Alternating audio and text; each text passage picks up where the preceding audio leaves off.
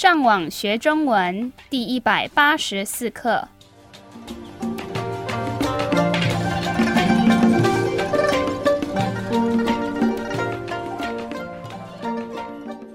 大家好，我是 Karen。大家好，我是 Raphael。欢迎来到台湾，跟我们一起学习更进一步的中文课程。我们今天要学的是什么呢？在上一课，我们教了你们很多生字，所以今天我们会听到一个对话，是要复习上一课学过的一些生字。可是我要用一个新的方法来教你们。哦，什么新的方法？因为这一课没有生字，所以我们不会翻译这一课的对话。那我们要做什么呢？你等一下就会知道了。让我们先听今天正常语速的对话。请进，欢迎来到我的新公寓。哇，这里真的很大。对啊，左边是客厅，右边是厨房，然后里面有我的卧室。看起来很舒服。那你在哪里吃饭？我没有特别的地方，平常都坐在沙发上吃饭。那你吃的东西放在哪里？我都放在那张茶几上面。那你为什么有那么多的柜子？因为我有很多东西，而且我不想让我的公寓看起来很乱。你还有问题吗？没有，我问完了。让我们再听一次今天慢语速的对话。请进，欢迎来到我的新公寓。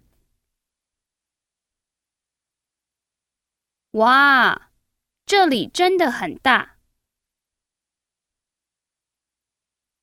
对啊，左边是客厅，右边是厨房，然后里面有我的卧室，看起来很舒服。那你在哪里吃饭？我没有特别的地方，平常都坐在沙发上吃饭。那你吃的东西放在哪里？我都放在那张茶几上面。那你为什么有那么多的柜子？因为我有很多东西，而且我不想让我的公寓看起来很乱。你还有问题吗？没有，我问完了。好，我们开始来讨论这一课的对话。刚开始是请进。通常客人来我们家的时候，我们请他们进来，我们都会说请进。那客人要回家的时候，我们可以跟他们说什么？慢走。这个意思是，你希望客人在回家的路上可以慢慢开车，或者是希望客人可以慢慢的走回家。对。然后他继续说，欢迎来到我的新公寓。我们听到这个句子的时候，我们会想到什么？因为那个男生说新的公寓，他应该是刚搬家没多久。然后他欢迎这个女生，所以这个女生应该是第一次来到这个地方。很好，那女生怎么回答？哇，这里真的很大。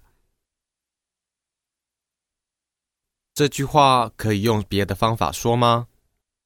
有很多，他也可以说，哇，你家怎么这么大？好，那这个男生回答什么？对啊，左边是客厅，右边是厨房，然后里面有我的卧室。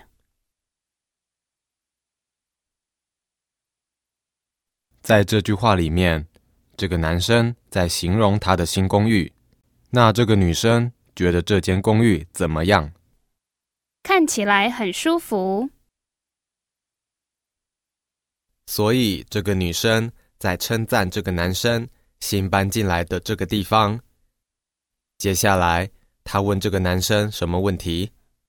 那你在哪里吃饭？她为什么问男生这个问题？因为他在这间公寓里面没有看到餐桌。对啊，那个男生怎么做？他说：我没有特别的地方，平常都坐在沙发上吃饭。哇哦，好方便，这样他可以一边吃饭一边看电视。然后这个女生问他另外一个问题：那你吃的东西放在哪里？这是一个好问题。平常你吃饭的时候，你需要一张桌子跟一张椅子。在这个对话里面，沙发是那个男生的椅子，那他的桌子呢？那个男生说：我都放在那张茶几上面。因为通常茶几在沙发的前面，所以那个男生觉得这样吃饭比较方便。然后这个女生又问了那个男生一个问题：那你为什么有那么多的柜子？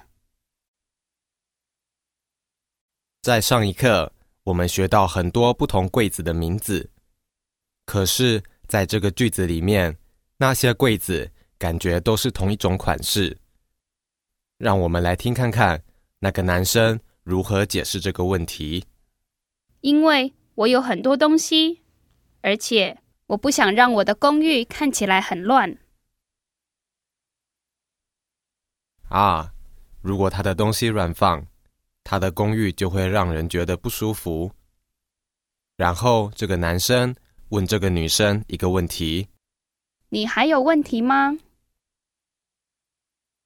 在这个句子里，我们可以感觉得到，那个男生觉得这个女生问的问题太多了。那最后，这个女生怎么回答？没有，我问完了。这个女生发现她自己好像真的问太多问题了。对，所以她觉得不要再继续问那个男生问题比较好。好，让我们再听一次今天正常语速的对话。请进，欢迎来到我的新公寓。